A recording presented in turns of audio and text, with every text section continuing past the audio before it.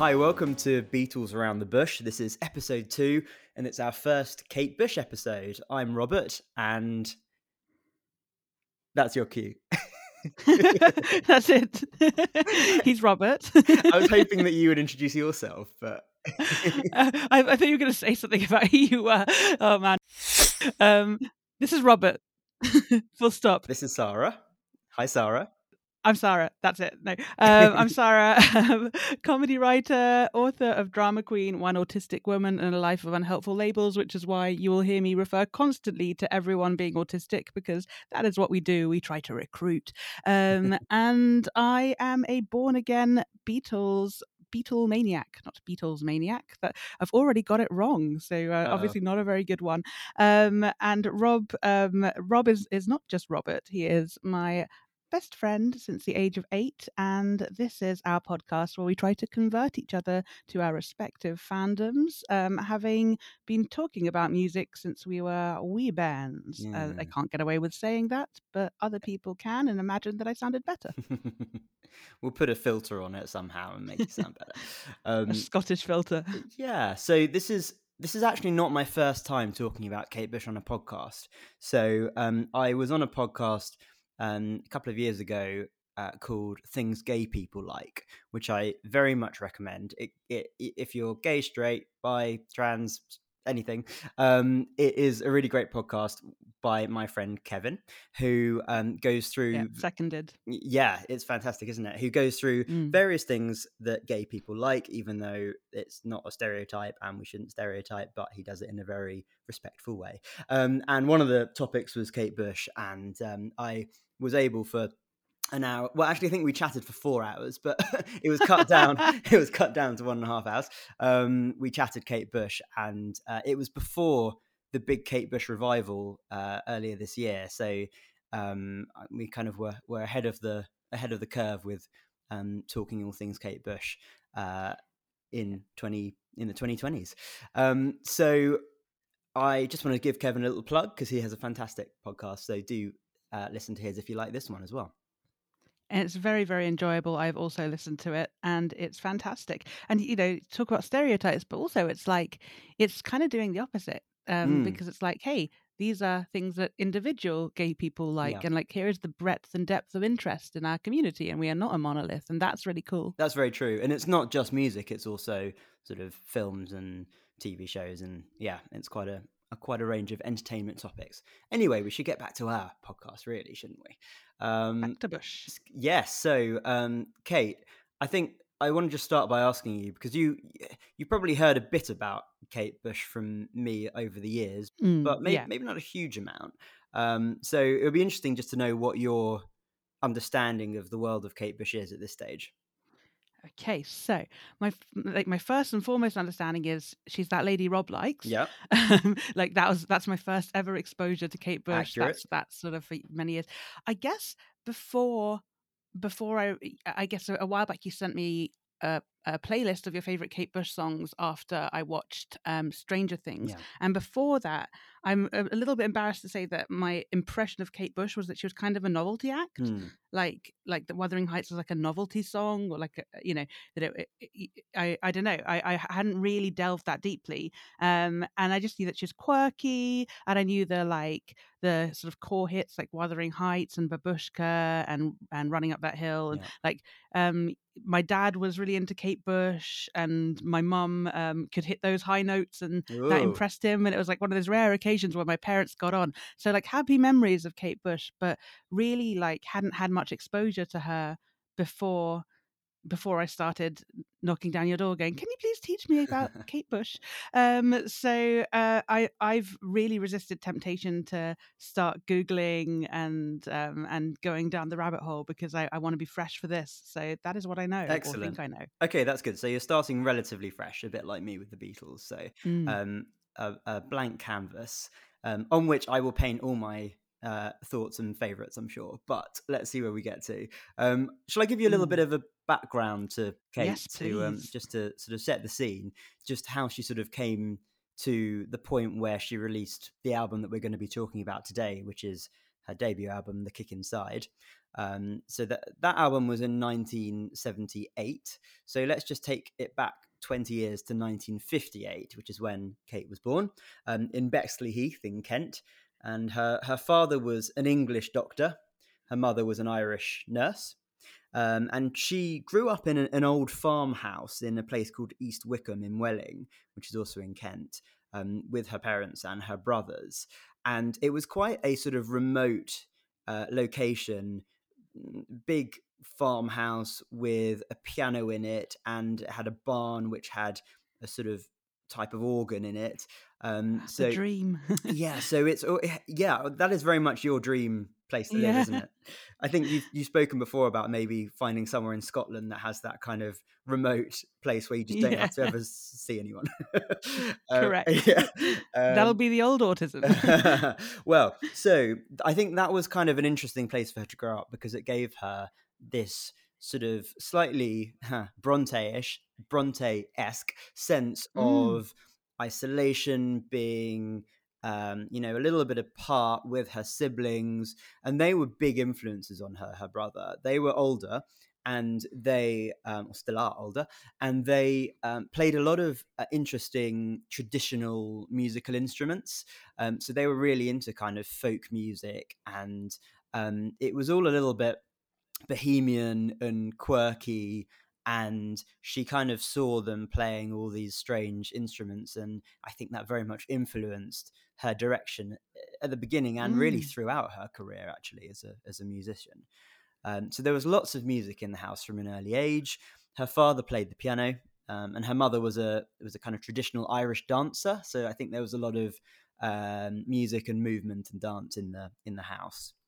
Oh, this makes so much sense. Yeah. It does. I think it's important background. So she kind of got into music at around 5, started writing songs and playing the piano at 11, and I think she sort of describes those early songs as quite crude and unstructured. But I think by the time she was 14, she started writing sort of proper, sophisticated songs, which I think, likely were well beyond her years. And I think there's you'll see with Kate, when we think about how old she is all the way through, a bit like the Beatles, you go, well, that's quite incredible that she's doing X, Y, and Z when she's only 20, for example. So depressing. I know. Well, I hate it. I always hate it when I hear that, any singer or artist is younger than you, because you're like, oh, what have I done? I'm Robert. I'm Robert. Damn it. Yeah. So she wrote loads and loads and loads of songs when she was in her teens. I think she mentioned writing or recording 50 demos, but other people have said that she sort of recorded as many as 200 of these kind of prototype Kate Bush songs. She then gave a kind of a demo tape with 50 of them or something to a family friend who's a guy called Ricky Hopper. And he shopped this tape around to various record companies. None of them were interested in it because, she's got quite an unusual, very distinctive voice. And they were quite sort of, romantic, almost a bit gothic songs, and something that, wasn't an obvious, immediate hit, basically. Yeah. And she was only 16 at the time. Wow. So eventually the tape landed in the hands of David Gilmour from Pink Floyd, who was also a friend of Ricky Hopper's. Don't know why he didn't just give it to him in the first place, but I'm sure there were reasons. He was really impressed with Kate, and he got it. I think he got that her voice was something special. Wow. But he did also think that the demo tape was very kind of bad quality, so he put down some money, and which allowed Kate to go into a proper recording studio and put a 3-track demo together. He then got that demo tape over to EMI, which was interesting because in the Beatles episode we just had, you were talking about the fact they were signed by Parlophone, which was a sort of a company within the EMI group. Well, here we are again with EMI. And the demo tape was produced by Andrew Powell, who went on to produce her first couple of albums. But the sound engineer was a guy called Jeff Emmerich, and I don't know if that rings a bell. No Yeah, way. Jeff Emmerich yeah. engineered Kate Bush. Mm-hmm. That is so exciting. I'm reading his book right now Oh, about really? You're going to yeah, have to about explain who he is to listeners who may oh, of not course. know. Okay, so for non-Beatles / music nerds, Jeff Emmerich is a sound engineer and producer, but he was 19 when he just sort of got called up by George Martin to become the primary engineer for the Beatles, and he was bloody terrified of all of them. And he was the one who started really being innovative with them in the studio and their experimental phase after they stopped touring, and he was the one who put the effects on Tomorrow Never Knows, like when John Lennon said, "Make me sound like the Dalai Lama calling from the hilltops to 1,000 monks," and he's like, "All right, I'll just get this Leslie speaker and run the vocals through that." So yeah, he's quite a legend in sound engineering There we circles. go. So he's part of both of their stories. So that's quite exciting. That's I'm sure very we'll cool. find a few links as we go through, I Yeah, think. So that's this is link gonna get number one. Yeah. nerdy. Yeah. Woo. um, right. So yeah. So the tape got into the hands of EMI. They signed Kate when she was 16, but they then said, we could launch you now, but you are a bit young. And she also thought she was a bit young and probably wasn't ready, didn't really understand the music industry, and felt that she hadn't quite attuned her skills. And Mm. so yeah, EMI basically said, look, we really want you, so we're going to sign you now, but we want you to come back in a couple of years, do what you want for a couple of years, just mature a bit basically, and then we'll talk about an album. So she went away, and she although actually I was just listening to an interview that she did in 1978 where the interviewer said, "So they told you to go away and then come back in a couple of years?" And she went, "Well, no, that's not quite right. They didn't tell me to go away. They signed me, and then I sort of grew up for a couple of years." She was a little bit sensitive about that. So she went and got some lessons. Basically, she did interpretive dance lessons with Lindsay Kemp, Okay, who, that makes a lot of sense too. yes, who she's very influenced by, and we'll talk about him a little bit when we're going through the songs. He taught David Bowie to do a similar thing, and she also had mime lessons. So again, Also, a very lot of much sense. Yeah. interpretive, sort of using ways of using your body to uh, show emotions. So very much wearing your Mm. emotions on your sleeve, which I think comes across in the songs as well. Yes. And then in 1977, she put a band together called the KT Bush Band, which toured London pubs. Imagine going to see that before she was famous. She did Amazing. mainly covers. One of them that she did was Come Together by the Beatles, and there's a recording of her doing that. I think you've heard it. Yeah. Very cool. Then in 1977, she started recording The Kick Inside, and that brings us to the album, which was released in 1978. God, so she was what, 18, 19? She was 19, yeah. Wow. Um, Wow. but well, we'll talk about her age a bit later on, actually, because it's relevant to some of the songs. But yeah, she was young but very mature, and I Mm. think she had the kind of, people say that, for example, when she was doing her interpretive dance lessons, she was a very sort of shy, quiet girl, very, very nice but quiet, and then she'd start dancing, and then she was like a different person basically. Performing just sort of brings out Mm-hmm. something in her. So you've listened to The Kick Inside. Was I it the have. first time you'd heard it? I think it must have been. It's definitely the first time I'd heard it. It wasn't the first time I'd heard Wuthering Yeah. Heights, but it was the first time I'd heard everything else. So what are Yeah. your kind of initial thoughts? Ooh, I've got a lot of notes. So first of all, like I listened to this, I think like 5 or 6 Yeah. times now. So I've started to familiarize myself, but it feels at first listen like an album that you have to get to know. Like it's not like it's almost like the polar opposite to the Beatles, where it's like immediately a catchy tune and easy lyrics, and you can be humming along and then remember it almost immediately. Whereas like this is like she is not making it easy for you immediately. She's not immediately saying, this is accessible, come and sing along, this is for you. She's saying, this is me, and I'm showing me to you, and you can either like it or not. And I feel like she doesn't particularly care either way. She's so, it feels to me like she's so boldly herself. So like there's a few tracks that really smack you in the face on the first listen that you're like, oh wow, this is a track. And the rest almost feels like a sort of one very long cohesive piece of stream of consciousness art. It doesn't feel like lots of separate tracks chopped up. Like there were some tracks where I was like, I didn't notice it, one bleeding into the other. I was like, oh, is that a new song? So like they're not catchy hum along songs, and sometimes on the first listen they felt to me like sort of poetry set to music, and then on further listens I was like, oh no, here's the hook. Here's the hook. Like I found it. And then once you hear it, you don't unhear it, but it just takes a little longer.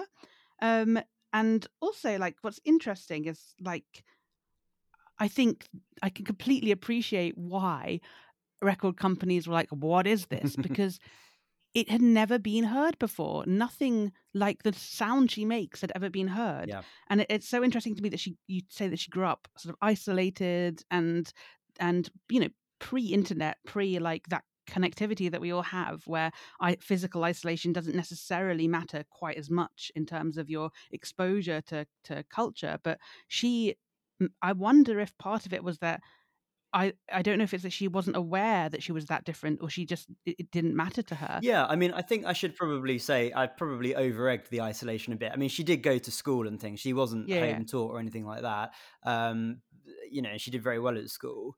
But I think she's definitely spoken about feeling a little bit like an outsider at school and feeling like she was very much more, like even at 10, very much more mature than everyone else, and just sort of felt like she was waiting for everyone else to grow up, which is how I felt when I was that age, to be honest. Well, maybe not that age, a bit older, but I kind of relate to that. But I think you were a little grown up. Yeah, but I think that when she went home, that's when she was sort of slightly more cut off. I guess everyone is to some extent, but I think just being a bit away from everyone in a farmhouse, you kind of feel a little bit more distant, don't you? It's so interesting that we're talking. First of all, I'm going to get this out of the way because I know it's going to sound like eye rolly, and I'm not diagnosing Kate I'm not qualified to do that. I don't know her. I don't know her personality. But what I'm feeling as an autistic person listening to her art is this art feels autistic.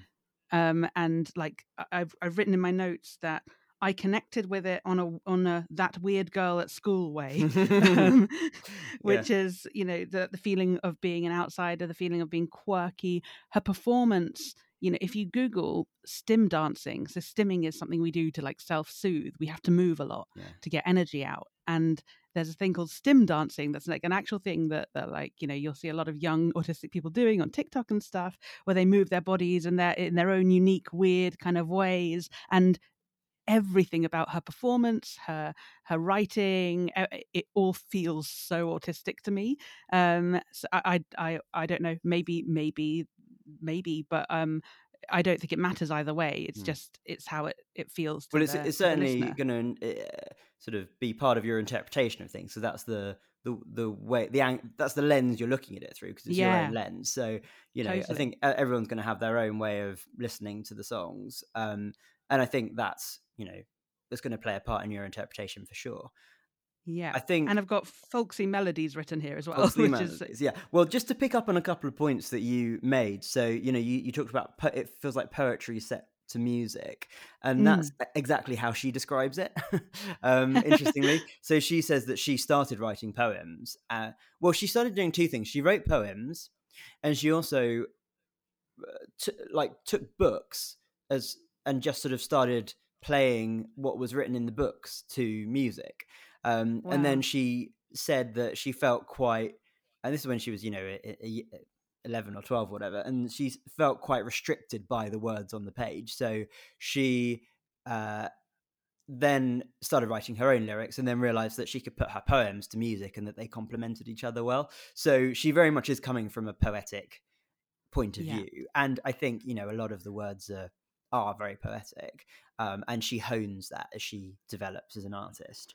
The other thing that I just wanted to point out is that she, you know, when she says she doesn't really care whether you like the music or not, she just it's the music she wants to make, and she's not trying to win you over, really. I mean, one of the things that she said at that time was she wanted to make music that intruded, so it Yes. didn't just sit there in the background. And she's actually we'll get, again, lots of things to talk about here. We'll get on later to talk about her views about women, because Yeah, I'm really interested in that. there's a couple of things on this album where you sort of go Yeah. but I think she grew up with, I mean, obviously her mother was there, but it was all men otherwise, you know, with brothers and her dad, and then she's constantly around men all the time at EMI with her band. You know, she's very much a woman in a man's world doing this, and she's a little bit critical of female artists, including Carole King, actually, who we mentioned on the Beatles podcast. Blasphemy. Yeah, who she's like, I don't really like. Well, I don't think she's never really critical, but she's a bit. She sets herself aside from artists like that, sure. where she says, "I'm not really interested in women just sitting there in the background having pretty voices." You know, she wants she says good things about Joni Mitchell, but she also says, I don't really like to listen to female singers because I don't want to be too influenced by them. It would be too easy for me to just kind of copy what they do. And she's very much more influenced by male energy, I think. And it's interesting. We'll get to that later with a couple of the songs. So Yeah, because her femininity is kind of feral. It's not a pretty, like, you know, like you say, sit in the corner and behave yourself femininity. It's really interesting.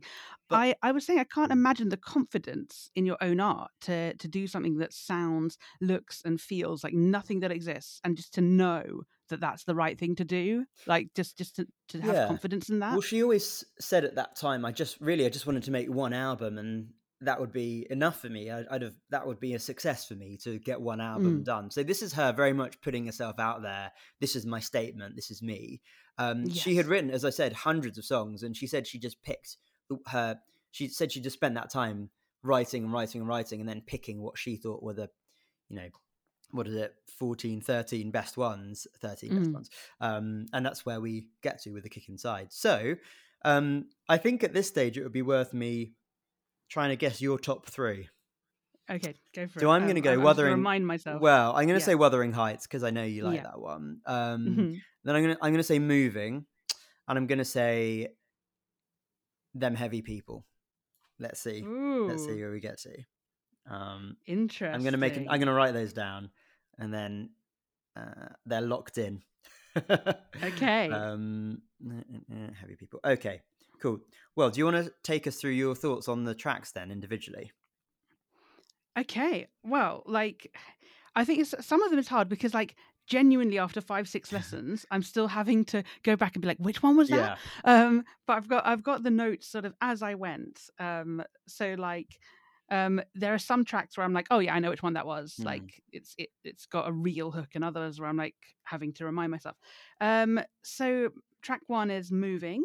It's a sort of a strange, like, usually an opening track is like a shit kicker, right? It's like boom. This is a really like sort of ethereal, like slow intro to an album. And like, yeah, the lyrics are already really sophisticated and beautifully desperate. And it's interesting that her age was what it was, because in a way that the yearning is very teenage. The sort of the experience of love is very teenage. Like, how my open arms ache, like, try to fall for me. That's such a teenage yearning that you don't really feel as much in adulthood anymore, and that you can only really capture at that age. And I think, like, this was on for me where the tune wasn't immediately like, I'm going to be sitting humming along to this right away. It wasn't immediately accessible. And it felt a bit more like a vignette than like a structured pop song. Like, this was very much one of the poems set to music that I was talking about. It's like, it's not like an easy song to learn and sing along, but that's not what it's for.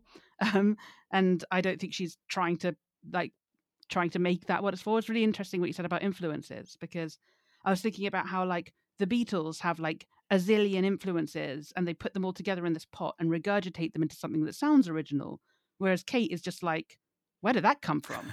Um, Yeah, so it's interesting that she sort of resists listening to anyone that she might imitate, yeah. because she doesn't. She's actually Um, said that all through her career, that she doesn't listen to modern music because well, she doesn't really want to be modern, basically. yeah. I mean, it feels folksy. It feels like almost a traditional, like something that would be passed down through oral tradition. Also, she was saying "You give me life" before it was a sort of 2022 like young person saying. I Yeah. sound so old. I don't know, maybe they had that in the 70s and it's just been recycled. I'm not sure, but Yeah, I don't know. What do you well, think? just to add a layer onto that of sort of understanding. So this song is an homage to Lindsay Kemp. Okay, So it's really about how she's been influenced by his dance. And moving. Got it. Yeah, yeah, so I mean, I think she's written it in a way that can be interpreted like a love song, but actually, yeah. how how my open arms ache is her holding poses, as she's dancing, and it's I think it's quite literal in a way. Oh You well, can that's very you autistic. can I'm read it not going to very. bang I this was just drum too thinking that. much, but Yeah, very very literal. Which she there's isn't me with my always. literature degree, like, oh, how my open arms ache. She's yearning for her lover, and you're like, no, she was learning to dance, and her arms hurt. Her answer, exactly. But I think she's just completely in awe of him and Yeah, the way that he moves, and um, you know, as long as you're not afraid to feel, there's all very, it's all about, like I said earlier, putting the emotion out in mm, a outward way.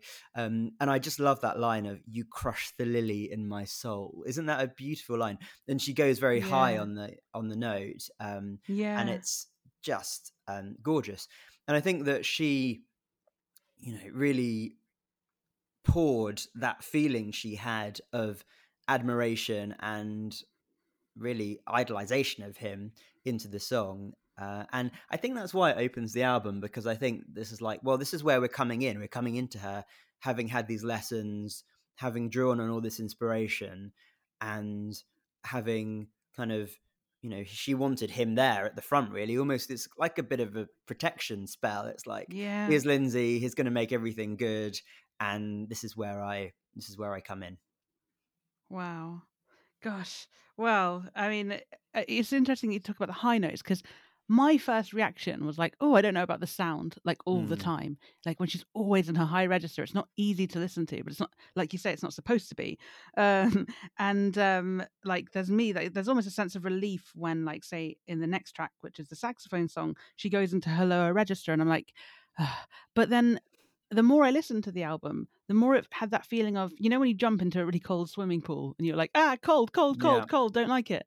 And then 5 minutes later, you're like, come in, the water's lovely. What are you all so scared of? And that's kind of what listening to Yeah. Kate Bush feels like Mm. on the first listen. Well, you'll see as the albums progress that her voice does lower.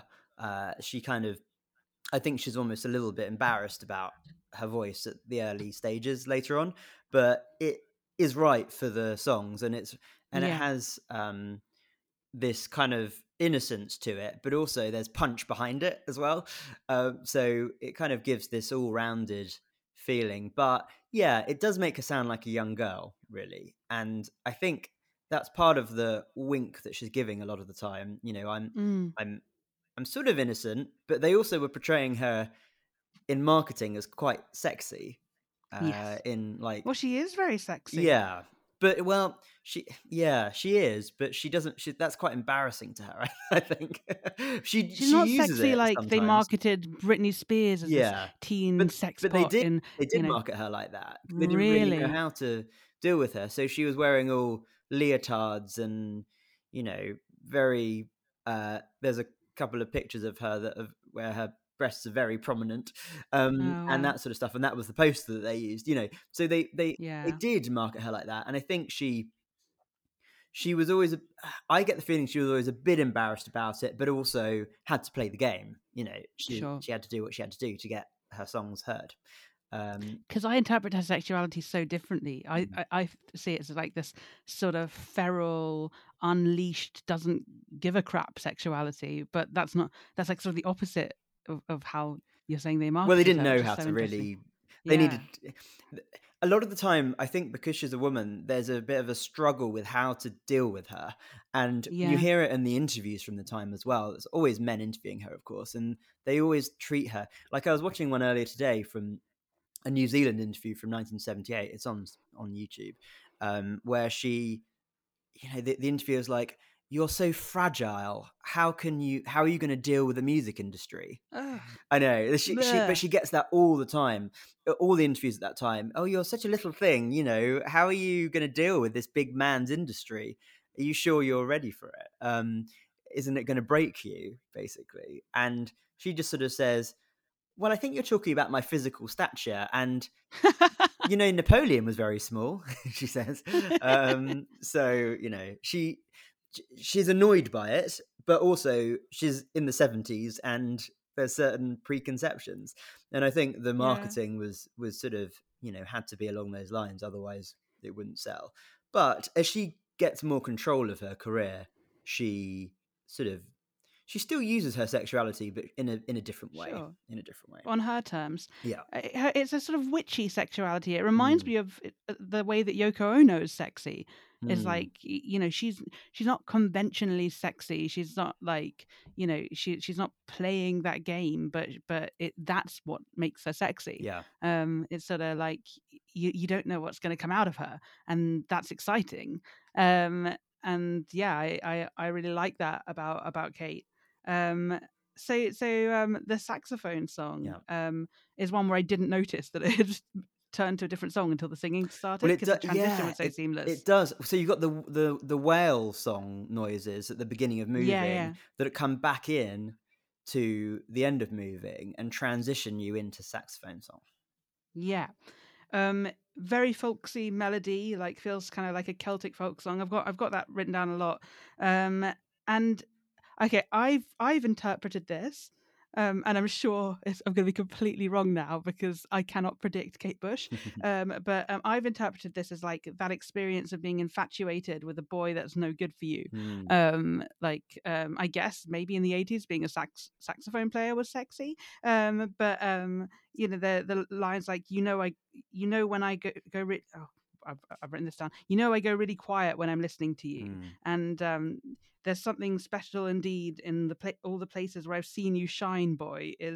That's kind of that feels to me, and again, I'm being all literate to degree, and it's probably just like someone shone a torch in that location, and she wrote a very literal song about it. But it feels like when you're a teenager and you're really into a boy, and then you go and see his band, and you're all moony and infatuated and hanging on his every word, and then you go back there when he's not there, and that place has a special association for you. I think that's exactly it. I think, and this, well, I mean, everyone has their own interpretation, and Kate would never. So Kate's whole ethos is, well, I write the song and I put it out there, and it's for you to interpret however you want. Like, I'm not going to tell you. She does sometimes talk about her meaning behind it, but she's like, I love when people have different interpretations. So, but I agree with you on how I interpret it, and just to add a bit of color, this wasn't recorded in the same sessions as the other Kick Inside songs. Okay. It was recorded when she was 15, and they used her vocal from when she was 15 on it. Because her voice is so much deeper. Well, it's funny and, like, you said that, because some people talk about it being higher and less strong. And I felt the opposite. I think it's before she'd quite learned how to push it. But this one doesn't necessarily need that. But so it's I actually think one of the reasons, in my view, they used the whale to seeg into it was to make it a bit like, oh yeah, no, it's still, we're in the same era, this isn't a 19-year-old and then a 15-year-old, and I don't think you'd notice it if you didn't know, but there's one other track that was also from when she was 15, which it'll be interesting whether you pick up on that one. I mean, so she is a big David Bowie fan. Yeah, I can feel that. And he at the time was in his Berlin phase, and this is Right. you'll find him in a Berlin bar. He plays a saxophone. Aha. Now she came out and said this is not about David Bowie. But this is one of those, you know how we talked last time about trusting the narrator with the Beatles and John especially. Yeah. Well, Yeah, I sure. don't 100% believe her on this one, but I think she's having a fantasy. She's a 15-year-old girl having a fantasy about seeing David Bowie play in a Berlin bar. Oh yeah, I just want to say one last thing about the saxophone song, which is, as a writer, I'm constantly trying to avoid cliche and find new ways to say, like, I had butterflies in my stomach. And never in my wildest dreams would I have come up with a surly lady in tremor, the stars that climb from her bowels. It's quite Shakespearean, isn't it? It's Shakespearean. It's a perfect description of how butterflies feel. It's disgusting. I love it. Well, she doesn't have a problem with disgusting on this album. She gets quite graphic at times. No. Also, I've got the outro sounds like computer game music, and I've written jazz scatting to Mario Kart. Yes. So, well, yes. you know what? I it's a girl's infatuation, but at the end of it, I find it's quite chaotic. The saxophone isn't a nice, gentle saxophone. It's quite sort of all over the place, like staccato-y and a bit. It's not quite, as with everything, it's not quite what it seems. You know, Yeah. a lot of her stuff is not quite what it seems, and it's like you'd expect some kind of really lovely bluesy saxophone at the end, but instead it kind of descends into chaos. But that's what being in love, like, for the first time feels like. Well, it's It feels like you're whipped up being, in a whirlwind. Yeah, yeah. definitely, yeah. So that's really apt.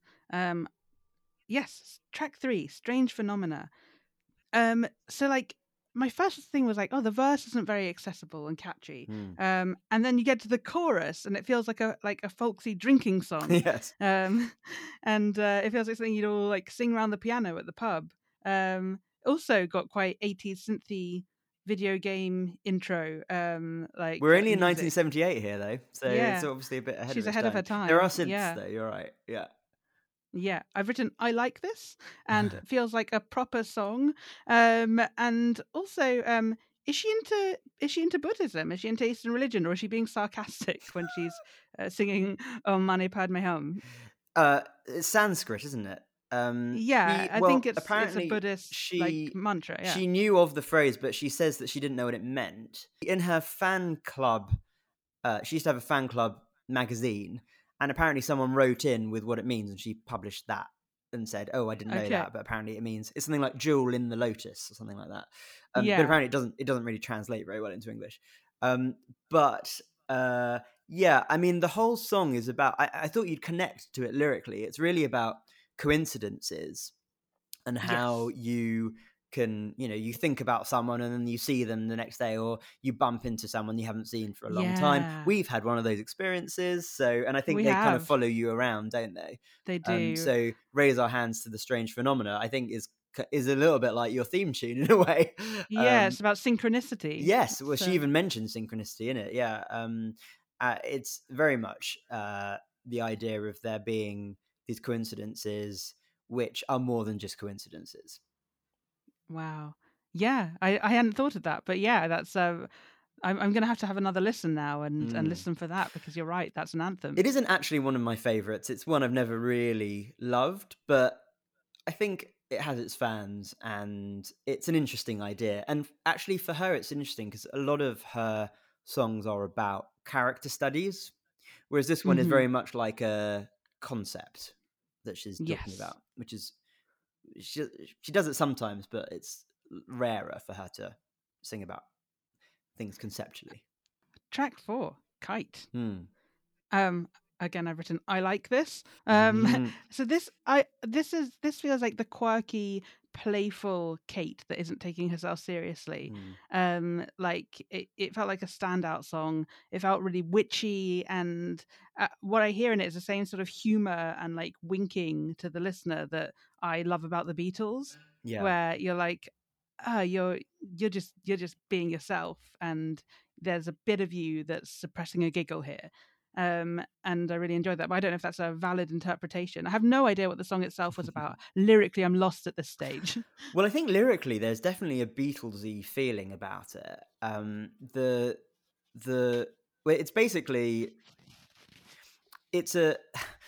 so she is on the ground, rooted in her wellios, as she says at the beginning, Love it. and the Beatlesy bit to me is that like there's a hole in the sky where a big eyeball appears and says, "Come up and be a kite."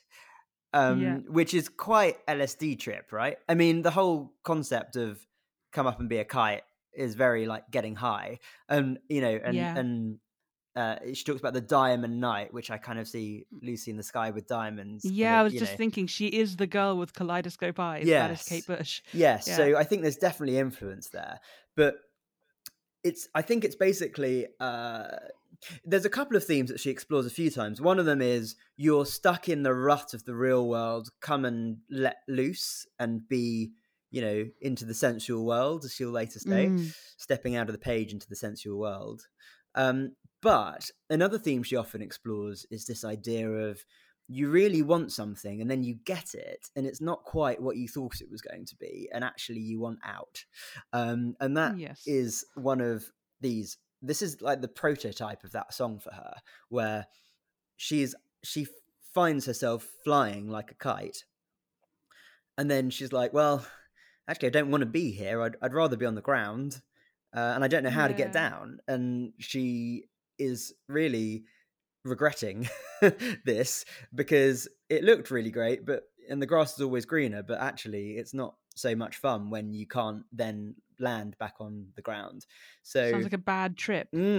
Well, yes, absolutely. I think that's it. I think you've hit it on the head, really. It's but interesting that for such a sort of jolly sort of sounding song, it's got so many different layers to it, really. And again, not one of my favorites. I find it a little bit too jolly, but it also was an important one because it was the B-side of Wuthering Heights, and therefore the second song that anyone ever heard of hers. Oh, wow. Well, not anyone. See, but, I felt like public. It was a song that sort of slaps you awake after being in a bit of a dream for the rest of the, like for the first few tracks. You're like, I'm floating along in this dream. And then she's like, wake up, bitch. Well, I think that's right. Whoa. And I think she would use the do-do-do at the beginning as an intro when she walked on the stage and stuff sometimes. So it was a bit of a theme song for her. But there's also definitely a bit of a wink about it all. Like it's a bit, as you say, there's something a bit childish about it, but also there's layers. It's really validating what I feel about it's an album you get to know. Yeah. It feels like you go down a level each time you listen, each time you read the lyrics. Like there's always somewhere else to go with it, which is very, very cool, and not at all true of the Beatles' early work. Much more true of their later work. But like she was already there, at 19. She was already there, but this is really just the beginning of it. Like there's. Like with the Beatles, there's massive development in the way she uses it. This is her finding her opening statement, really. Wow. Yeah. Well, may we all find such an opening statement. My first opening statement was like, I don't even want to think about it, a very crap wedding blog where I wrote very obnoxious opinion pieces that I do not stand by today. Anyway, we can't all be Kate Bush or the Beatles. If we could, then there would be... it would be a crazy world. It would be a mad, mad world. So track 5, The Man with the Child in His Eyes, up there with my favorites. I love the depth to her voice in this lower register always. Like I think that she underuses it, and like it's so beautiful. And I know why she's doing it, but it's still so nice to hear it when it comes up. It feels to me like it's about an imaginary boyfriend. This made me laugh. This is the other one she recorded when she was 15. Really? What happened? I think you prefer... Did she start taking a bunch of estrogen in between? Like, I think you prefer her 15-year-old voice. That's really interesting. That's so funny. No, but I mean, I say that, but I know some of her later songs, and Mm. it's what I love about some of her later Yeah, songs as yeah, well. Like it's sort of that's what hooked me in. So I think because when you're listening to too much of one thing, it sort of starts to get maybe a little, and a first listen feel a little yeah, monotonous. And like I love it when she just dips in and out a bit, so you're reminded that she can do different things. definitely. Again, funny that this is a teenage one because this feels like it's about an imaginary boyfriend, Mm. which I really relate to. I had Mhm. a lot of imaginary boyfriends growing up, and I've just written "Who hurt you, Kate?" in my notes. Yeah, yeah. I think that's it. I mean, I think it's quite the lyrics are quite enigmatic. Like she doesn't really explain the full storyline, but Mm. there is definitely.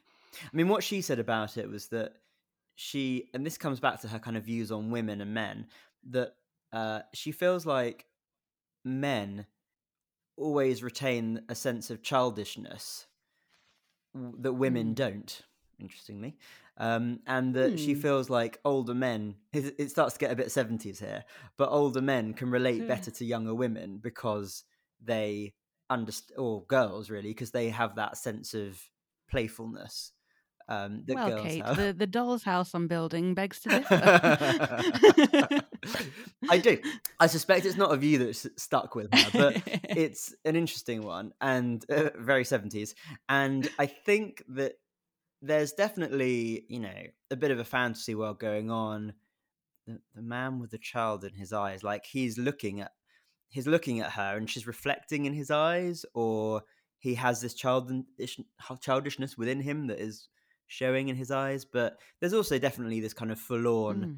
he's abandoned her sort of feeling to it as well, which is sad, but beautifully produced, this one, and lovely string section. And yeah, it's a very nice song, and this was the second single after Wuthering Heights, and it did Okay, because it well. reminds me of something. Well, what I always found a bit strange is, given that it's recorded when she was 15, it's a bit of a weird. Can you, like, as a 19 or 20-year-old, can you imagine putting out a song that you recorded when you were 15 and saying, "This is my, I'm a Yeah, new artist. You've heard Wuthering Heights. Here's me at 15." I don't know. It's a bit yeah. strange. I mean, yeah, but then the Beatles also did that. They put out songs that they wrote sort of at 16, 17.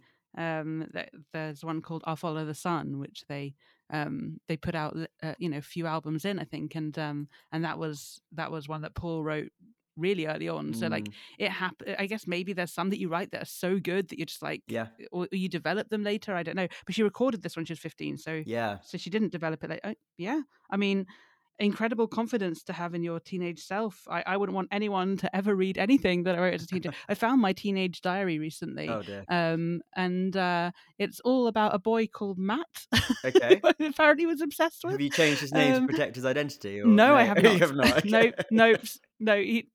Matt, I you know mean, who you are. Matt, you are completely innocent in this. There's no need to protect your identity. You haven't done anything wrong. You were just a bystander. Like I sat next to Matt today, and my arm touched his arm, and Oh he was dear. probably so uncomfortable. Like I gotta move, gotta move. This weird girl has sat right next to me for no reason, and she's touching my arm. And then about 20 pages in, it just said Matt had like I told. What was it? I asked Matt out today, and he said no. Oh No. no, it's so and then, sad. and then the rest of the diary is just like, I am very sad. Oh dear. But you got over So Matt. You got yeah, over Matt I got over eventually. Matt. But what I'm saying is, if I was writing The Man with the Child in His Eyes at 15, Yeah. I would feel a lot better about people seeing that than Mm. Matt. No. Oh. I mainly communicated in the stickers that came with my diary. Matt has the nicest lips sticker. So it's like Oh. early, like analog emojis. I was ahead of my time too. At least you didn't Yeah. have sniffer vision or whatever it was. What was it? Oh Sniff and god. scratch and what was it? Yeah, I don't know. No, no, no. It was also written in scented pen, Okay, but the, there but we the time that has elapsed between scented glittery pen, no less. go. Anyway, Kate's teenage self was a lot less embarrassing, and I can understand why she wanted people to hear what she'd written. But yes, not particularly relatable, is it? Um, so, Wuthering Heights. Yes. Wow. So I always thought of this. has it's one of those ubiquitous songs. I use that word a lot, I know, but it's sort of, it's just there. You know, you take it for granted. It's so famous and so well played, and I've never really sat down and listened to it. And when I was listening to the album and it came on, I had this like embarrassingly earnest experience where I just felt just full body chills. Yeah. And there was no intellectual analysis going on of why or what it was I was connecting to or what it was that was making me feel like that. But halfway through, I found just tears pouring down my face. And, you know, that, I mean, it's probably just hormones, but also like, you know, it really dislodged something. It really stuck somewhere. And I don't know what that's about, but you know, we all know Wuthering Heights, but it was just beautiful and I loved it. Well, I think that's a feeling that it gave a lot of people when they first heard it, that this, you know, it would come on the radio and people would just say, well, who the hell is this? What is this? What am I feeling? You know, why am I getting these feelings from it?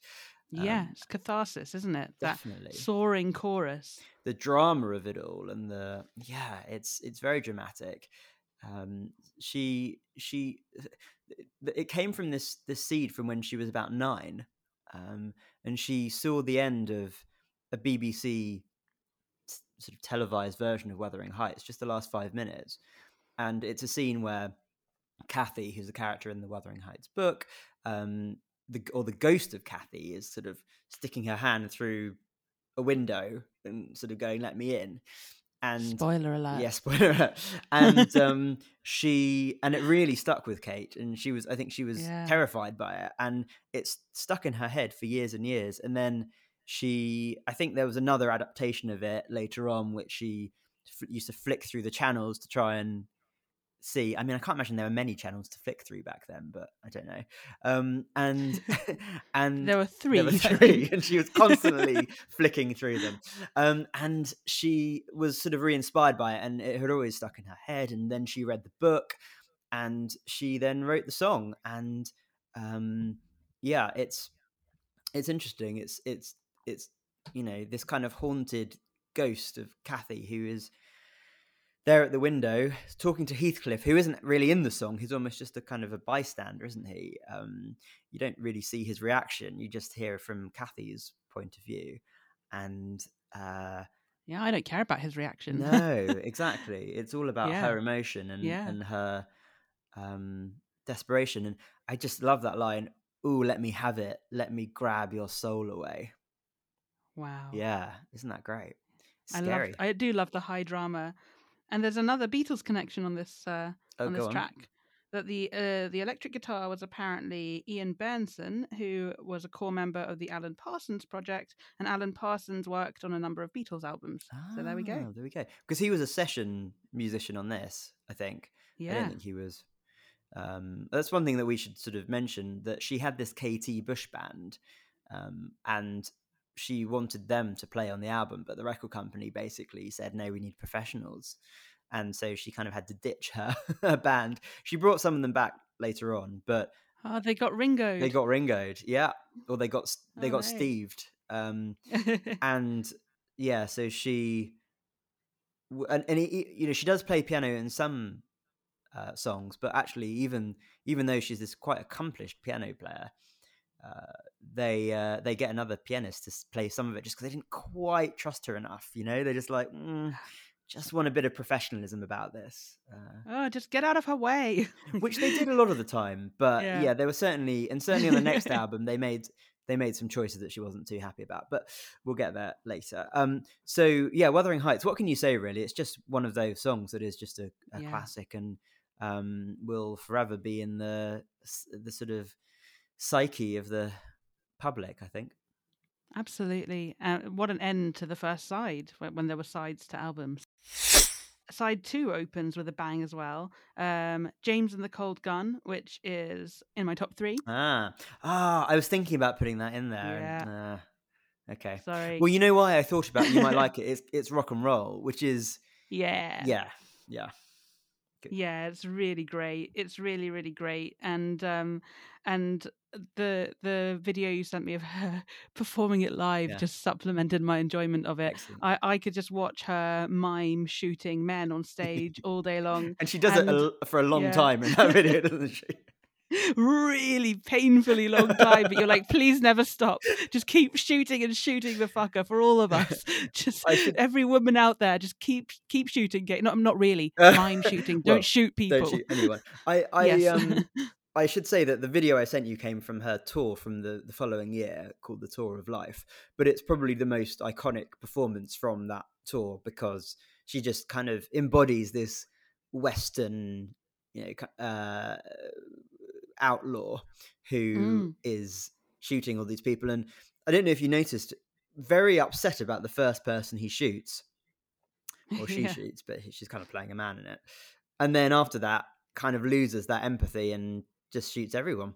Really? See, I read it as a feminist act. It's Yeah. interesting that she's playing a man because I was like, this is a revenge song for all women. Yes, but yeah, I mean, it's hard to discern quite what she's talking about, but I love the structure of it. I love the catchiness of it. It feels punky in the vocals. It feels kind of like Mm. that kind of yeah, like you say, rocky, punky, like big, like shit kicker of a song. It's great. I loved it. Well, I think it's probably the most rock and roll she ever gets. This one, Yeah. but she said at the time, I needed a rock and roll song. The album needed a rock and roll song, and we got it in the form of James and the Cold Gun.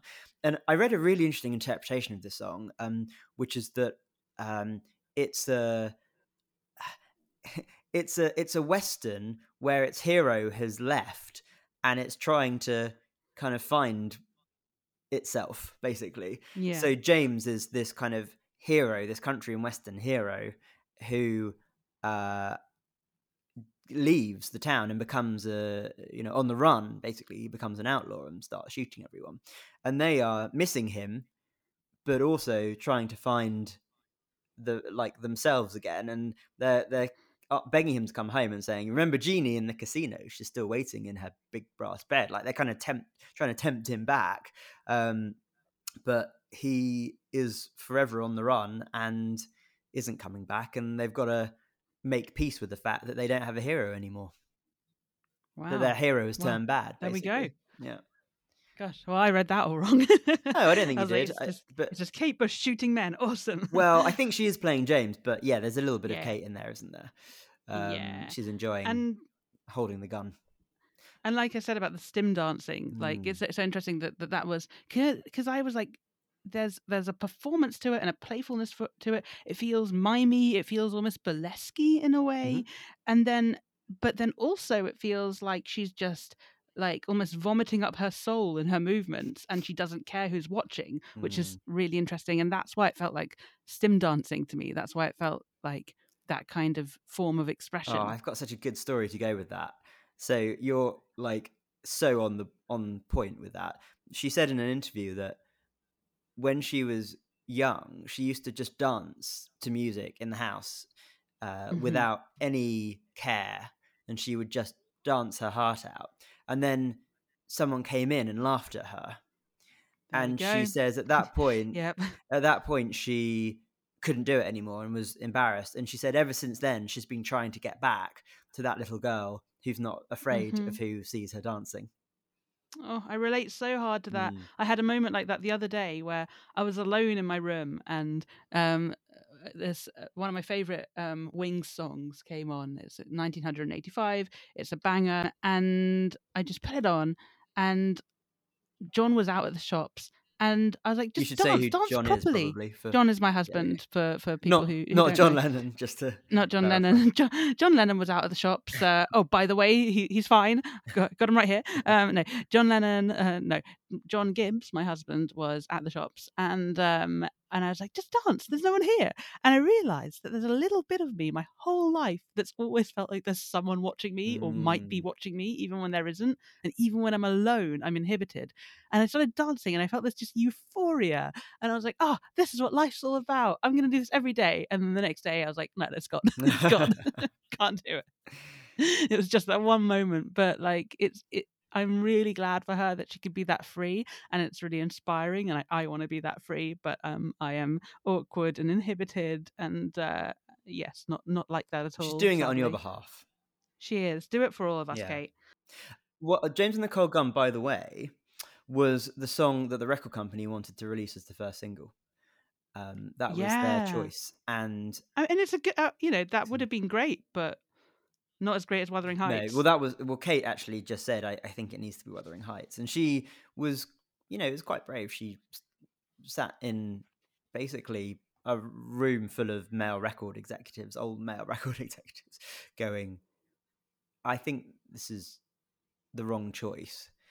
Yeah. And Wow. then someone came into the room from the record company, just like some random, and was like, "Oh, I heard Wuthering Heights and I thought it was amazing." And she was like, "Mm-hmm."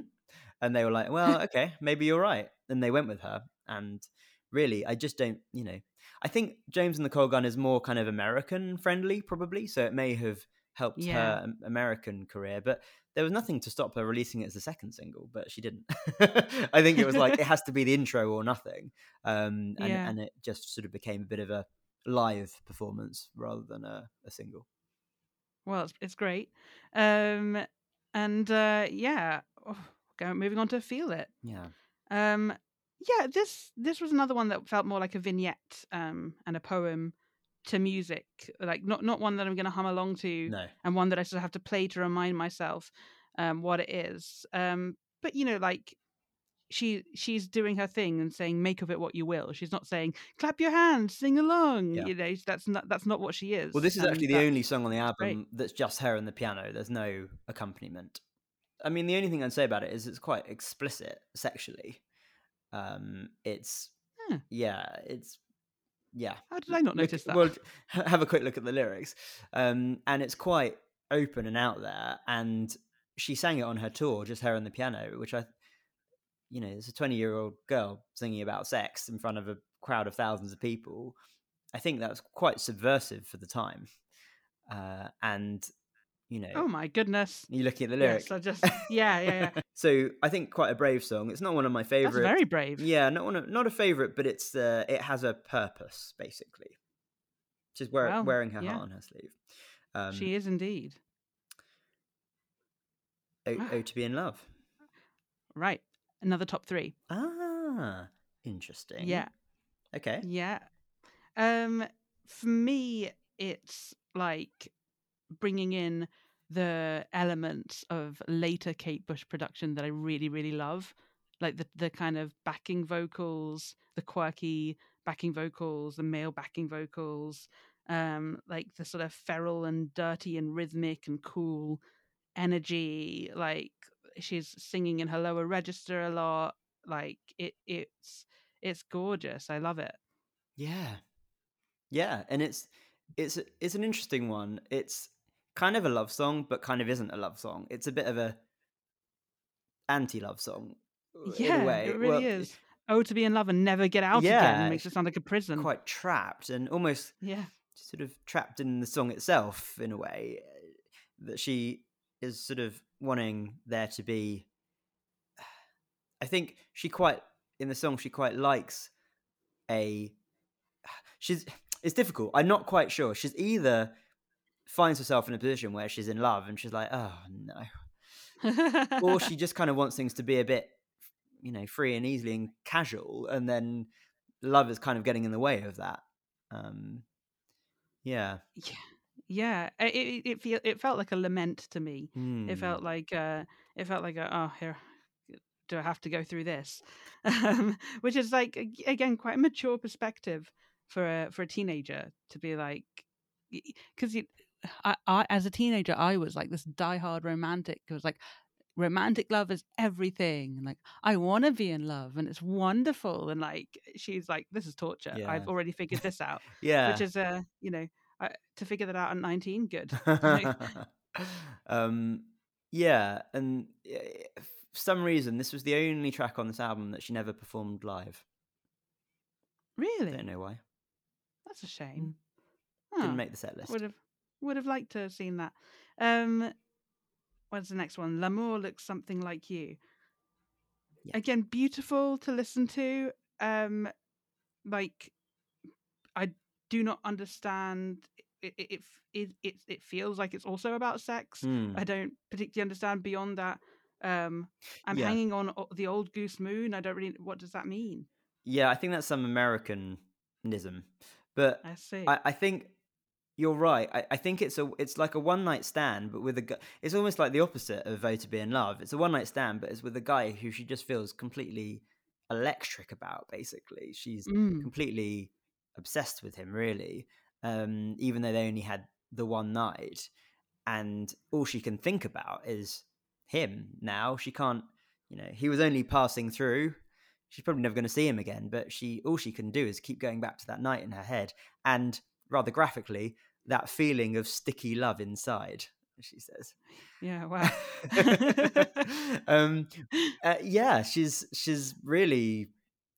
It's all very, I'm dying for you just to touch me and feel all the energy rushing right up me. It's really, Straight from the bowels. yeah, exactly. It's very graphic, but also quite poetic, and she's sort of got this way of making things that you don't really necessarily normally talk about into something quite beautiful Yeah. and a little bit dirty as well, but beautiful enough that it hides Yeah. the dirt.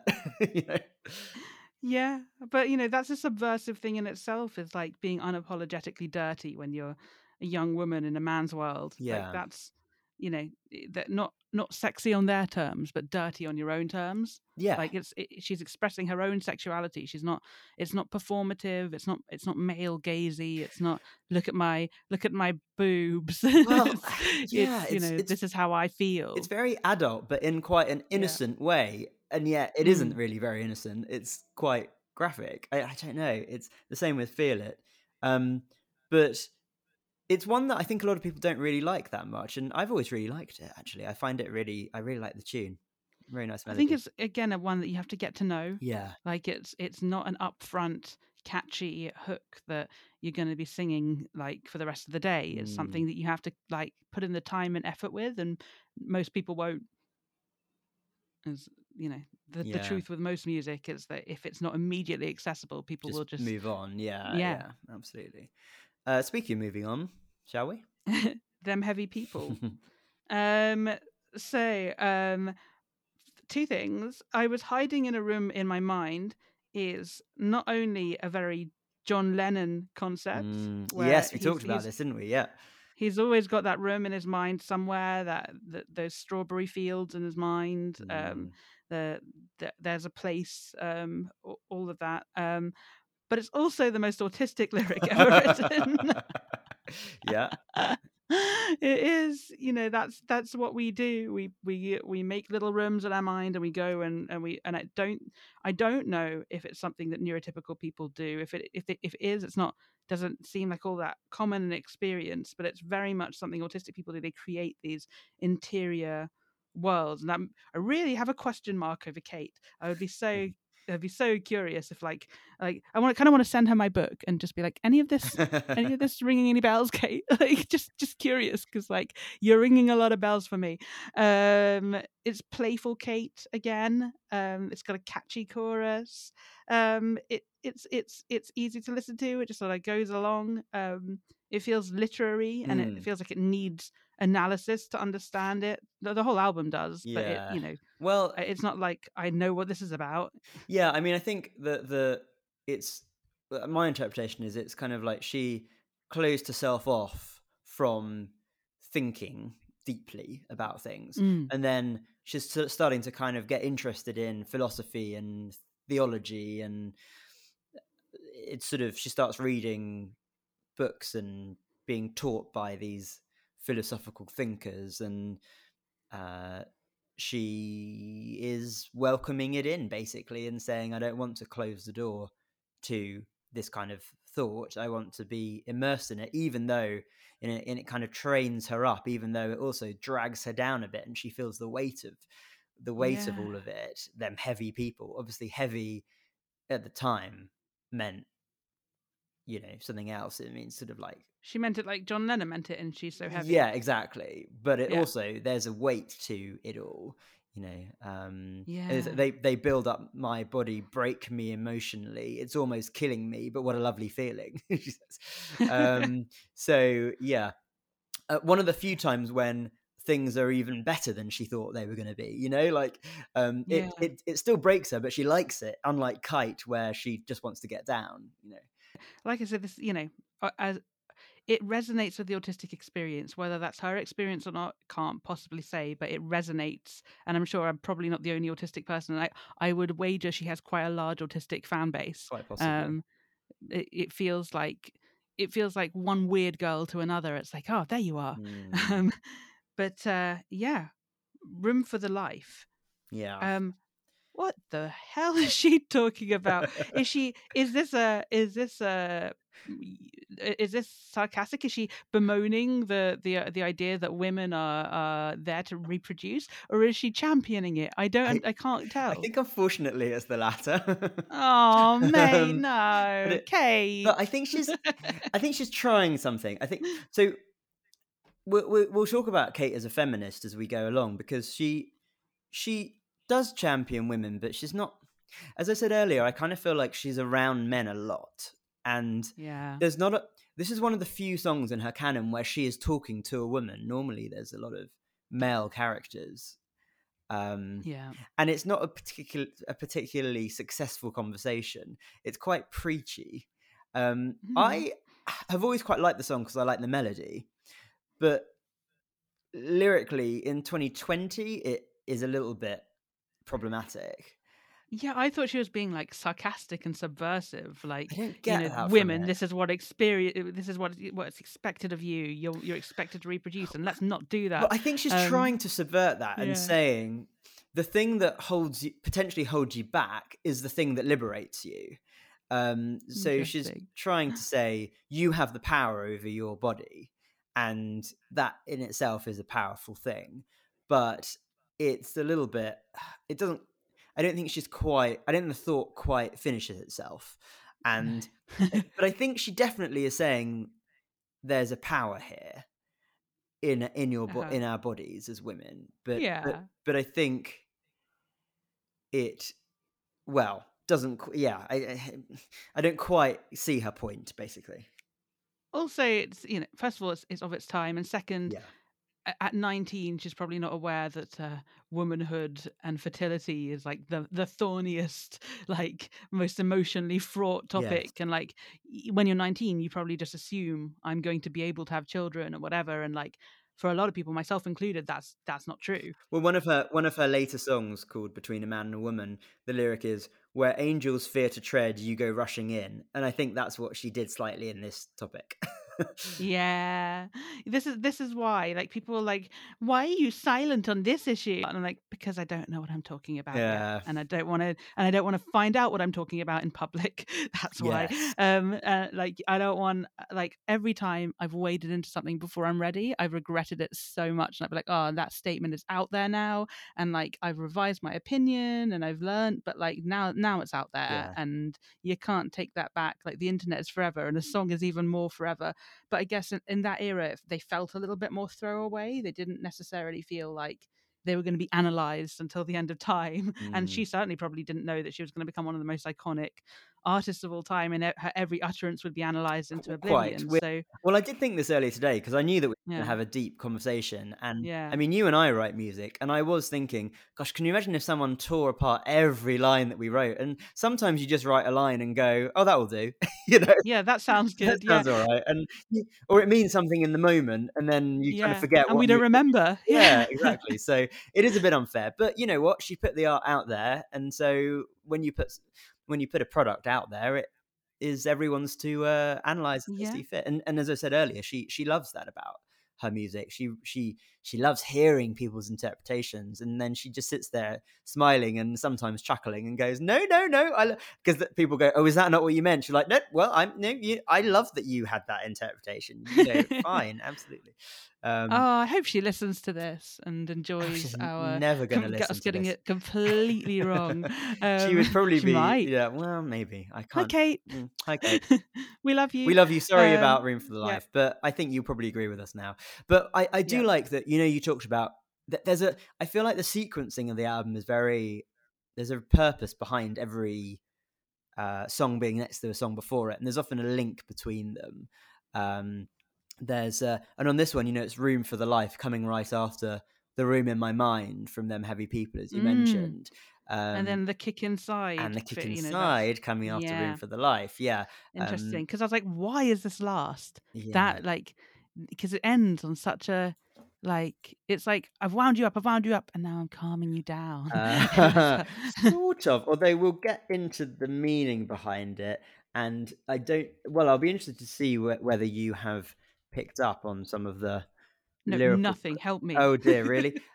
Well, just while we're on the topic of links between songs, there's another one. Periods is a link between two of the songs.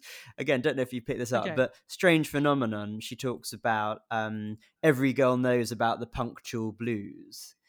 Okay. And then no, I didn't pick up that. I didn't know what you meant by that. It's quite a famous for her canon line, because she kind of coined that as an expression for a period. And then Kite starts with the line, Beelzebub is aching in my belly-o, which I think also is possibly meant to be, I don't know. And it also links to the butterflies that you mentioned earlier from Saxophone Song. I don't know, there's all this kind of things going on in her body, right? As a young girl that is kind of new, and she's writing about, who writes about that stuff, really?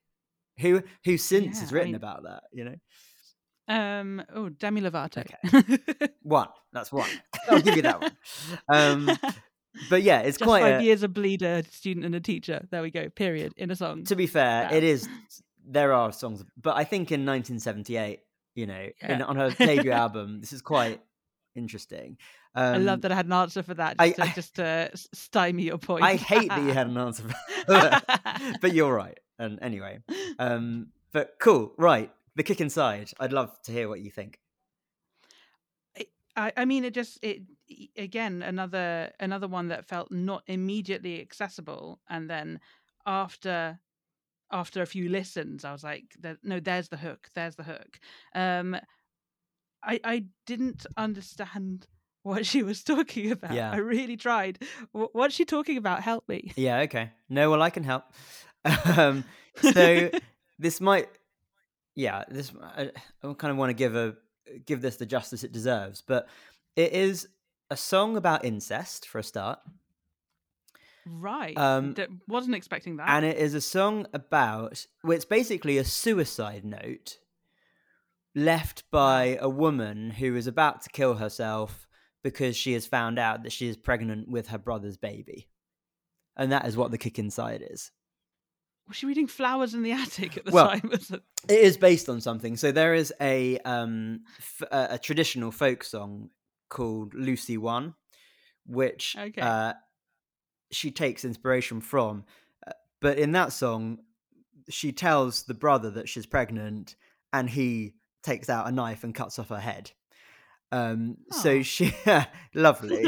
So Kate has made it a little bit more romantic, and she's added some mythology in there. So this man and a woman who, as children, have grown up with Greek mythology, and sort of that informs the song, really. And she says, "I'll send your love to Zeus. Oh, by the time you read this, ... is the end of the song." And so she is, so Kate just sort of said, incest is not spoken about in music, so I found it really interesting because I love taboo. And there's a reason. There's a reason. But she's taking it from a very human perspective of, okay, these two people who found themselves in love, they just happen to be brother and sister. And this is where, well, that's the song. And this is where this is where it led, basically, and they couldn't live their life because society wouldn't accept them, and therefore one of them had to die. And that is a hot take, Kate. That is I mean, where else are you going to hear about incest in music apart from on South Park? Who knows? I mean, I'm sure there must be something somewhere, but well, Lucy won, for example. Shut your fucking face, Uncle Fucker. That's all I can think about. Not quite the same romanticism. Not quite. And it's yeah, I think it's a fantastic song. I think it's really interesting, beautiful, and yeah, I it mean, is. she would have looked her brothers in the eye and sung that song. So yeah. Yeah, I mean that's exactly it. When you write a song like that, it invites questions, doesn't it? Well, Like, all I'll say is you ain't heard nothing yet. We'll get onto some other stuff in a couple of albums oh that, boy, yeah, that don't necessarily age very well, but you know. Hmm. love me do. Well, I'm sure the Beatles have a couple. Well, I mean, come on, we started off with She she was was just just 17. 17. You know what I You mean? know what I mean? Yeah, Yep, yeah. So. we did. Well, yeah, I mean, like, I guess my traditional understanding of albums is like you go out on a bang, but like this is, I guess, this is you go out on a bang your brother. Yeah.